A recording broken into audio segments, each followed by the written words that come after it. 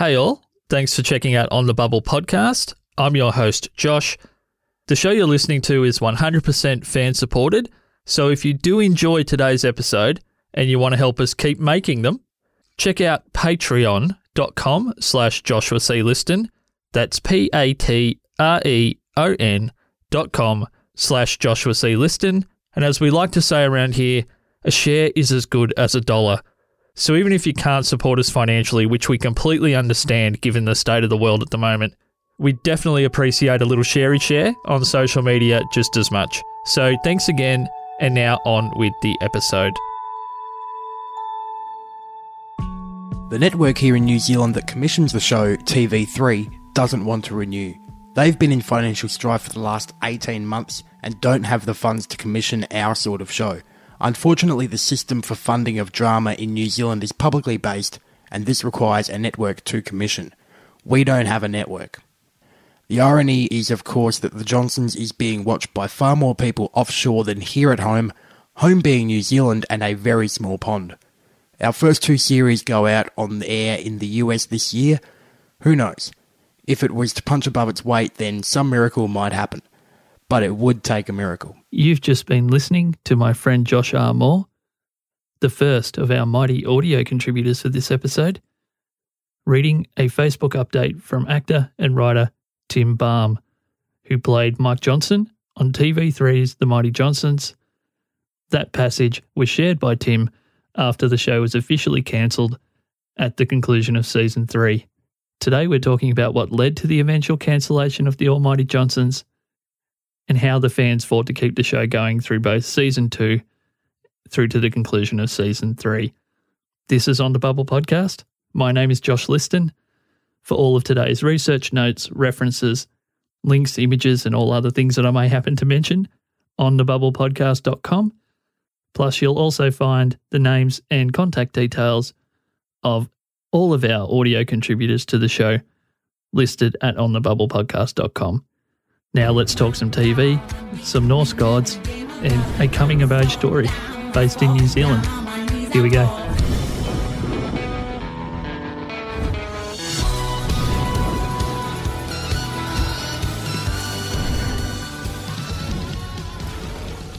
Before we dive into the specifics of the Almighty Johnsons Save Our Show fan campaign, for anyone out there that's listening to the show but isn't 100% familiar with the Almighty Johnsons as a series, I thought I'd just give a quick synopsis of what the show is about and why initially it was seen as a little bit of a quirky idea. The Almighty Johnsons is a New Zealand fantasy comedy drama television series, which was created by James Griffin and Rachel Lang and was produced by South Pacific Pictures and aired from the 7th of February 2011 to the 23rd of September 2013. And the show originally aired on New Zealand's TV3. The show has since found cult success in the UK, Australia, where I'm based, and also throughout North America, as the show has been rolled out in ever-growing numbers of markets via Netflix, which is where I personally first discovered the Almighty Johnsons. And it was the quirkiness of the description of the show that got me to watch the show originally.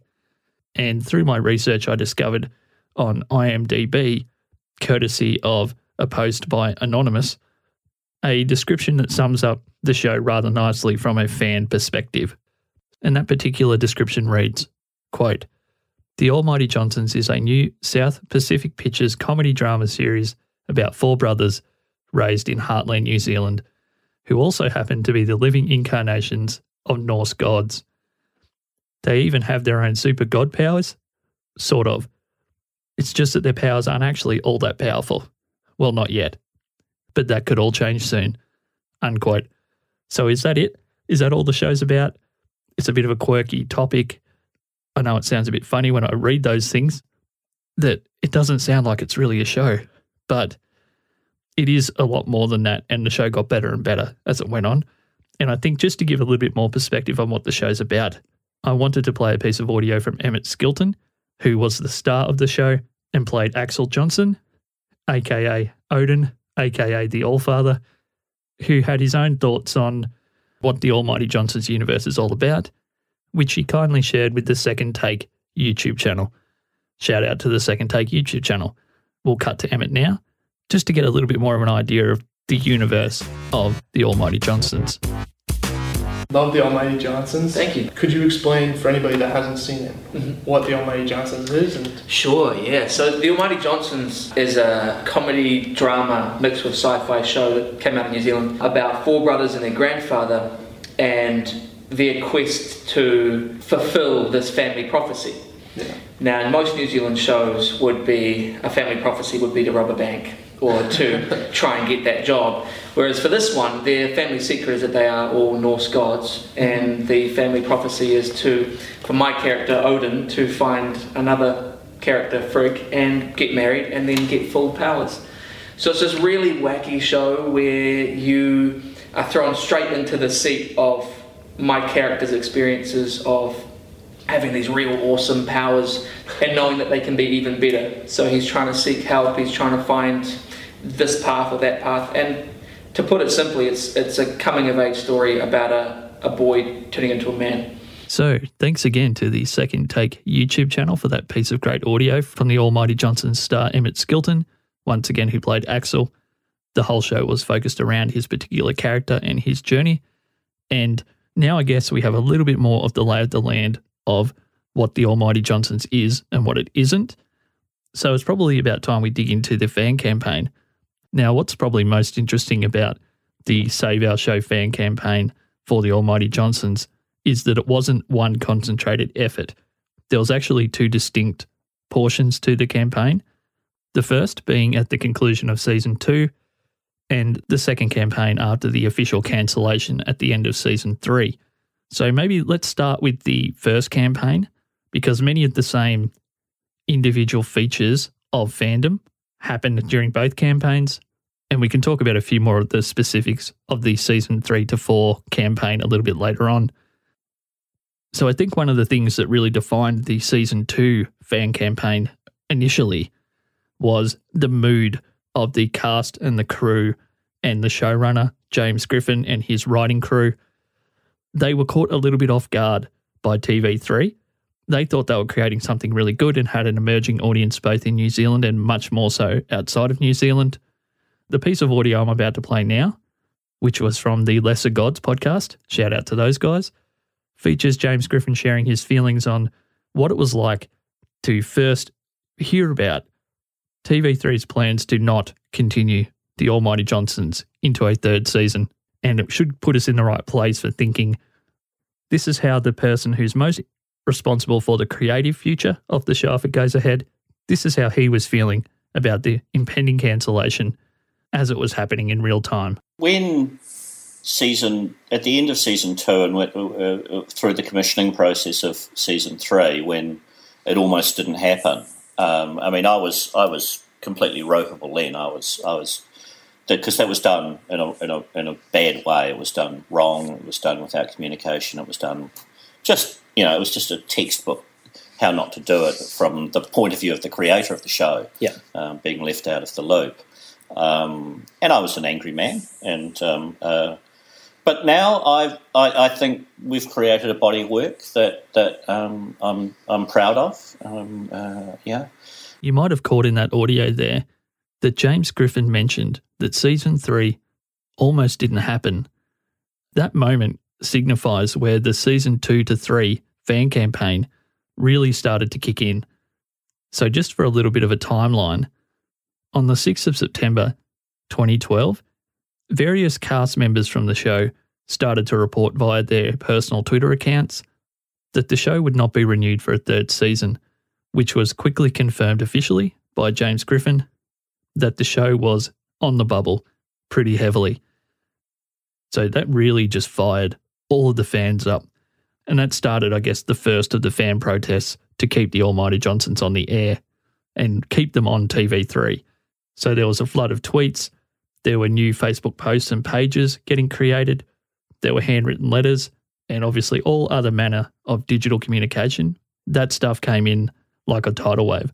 So one of the more interesting moves that the fans of the show actually produced during this time was a more tactile analog kind of approach to a fan campaign.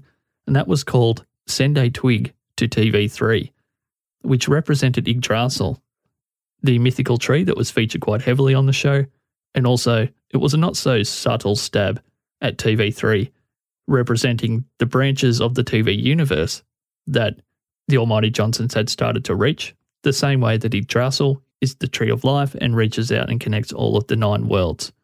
It was a very clever and sticky idea, and I could imagine if there was physical pieces of twig turning up to the TV3 offices, they were probably starting to get really annoyed about that, but I think it's pretty obvious there's a real community of people out here that want this show to continue.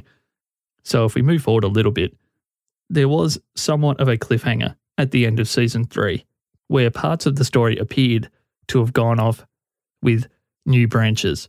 So when in December 2013, via radio announcement from Radio New Zealand, TV3's programming boss officially cancelled the show, there was a second fan frenzy and fan campaign, which did many of the same things, just maybe because of the volume of audience that the show had managed to garner, both within New Zealand and outside of New Zealand.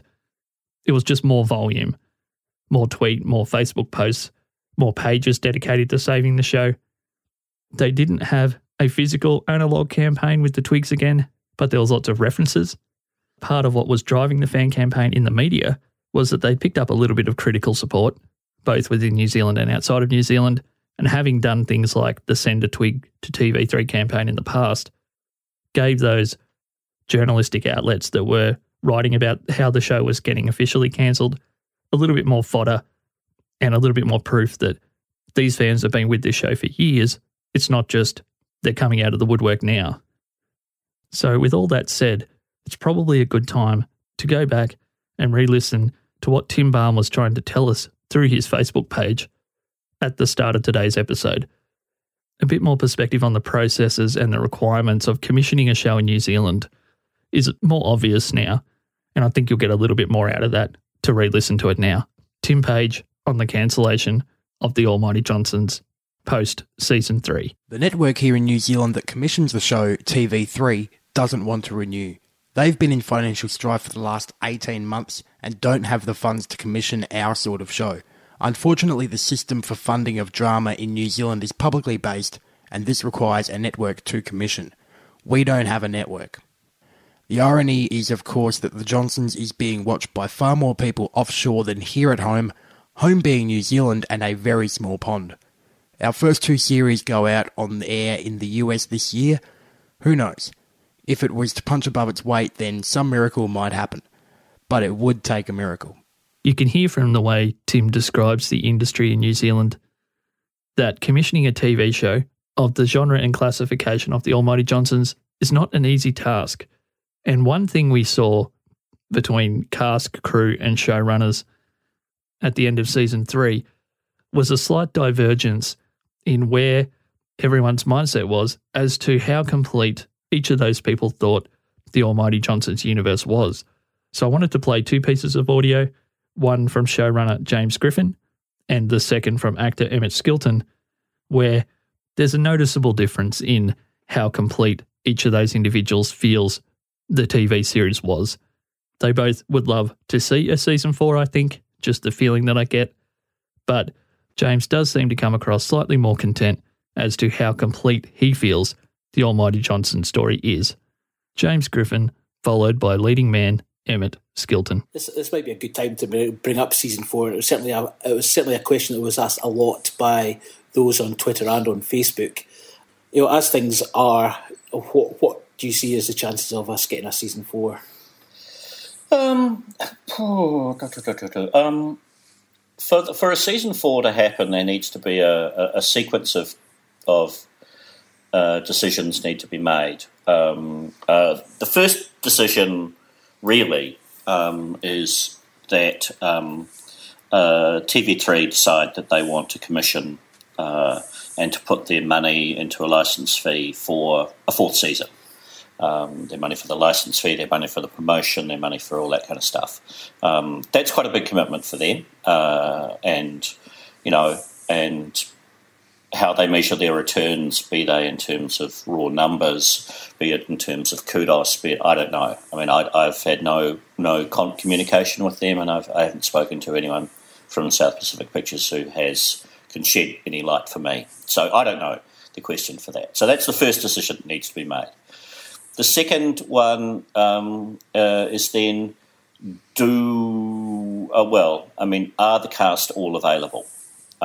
Because I wouldn't want to do it again if there were too many of the core players had moved on to bigger and better things, and there were too many compromises to be made for, you could have this character for so long and that character. I mean, we're adept, but we're not that adept. Then the third level of decision, presuming that everyone that those two boxes are ticked, would be, do we want another one? Really deep down. With the success that it's had overseas, are you ever hopeful for another season or maybe a movie or something? Yeah, I know that we're all on board if it was to happen, and I know that James, the creator, will come to the party in a heartbeat if he got to write more. For me, as an actor, there's a lot of frustrated people about it, and audience and actors and crew. But for me, I was very satisfied. I felt that Axel personally had gone from where he was at the beginning to where he always planned, or we always wanted him to get. Yeah. Which is in charge of his own destiny, and being there by the end, I was really satisfied. Yeah. But in a heartbeat, I wouldn't know what would happen with a season 4, but a film or a telefeature or a Christmas special would be a joy. We did do the web series, Gods Among Us, which was a really fun insight into Zeb's point of view, which is the roommate, my roommate, if you haven't seen it yet, and that was a fun time to shoot. Yeah. Was that weird.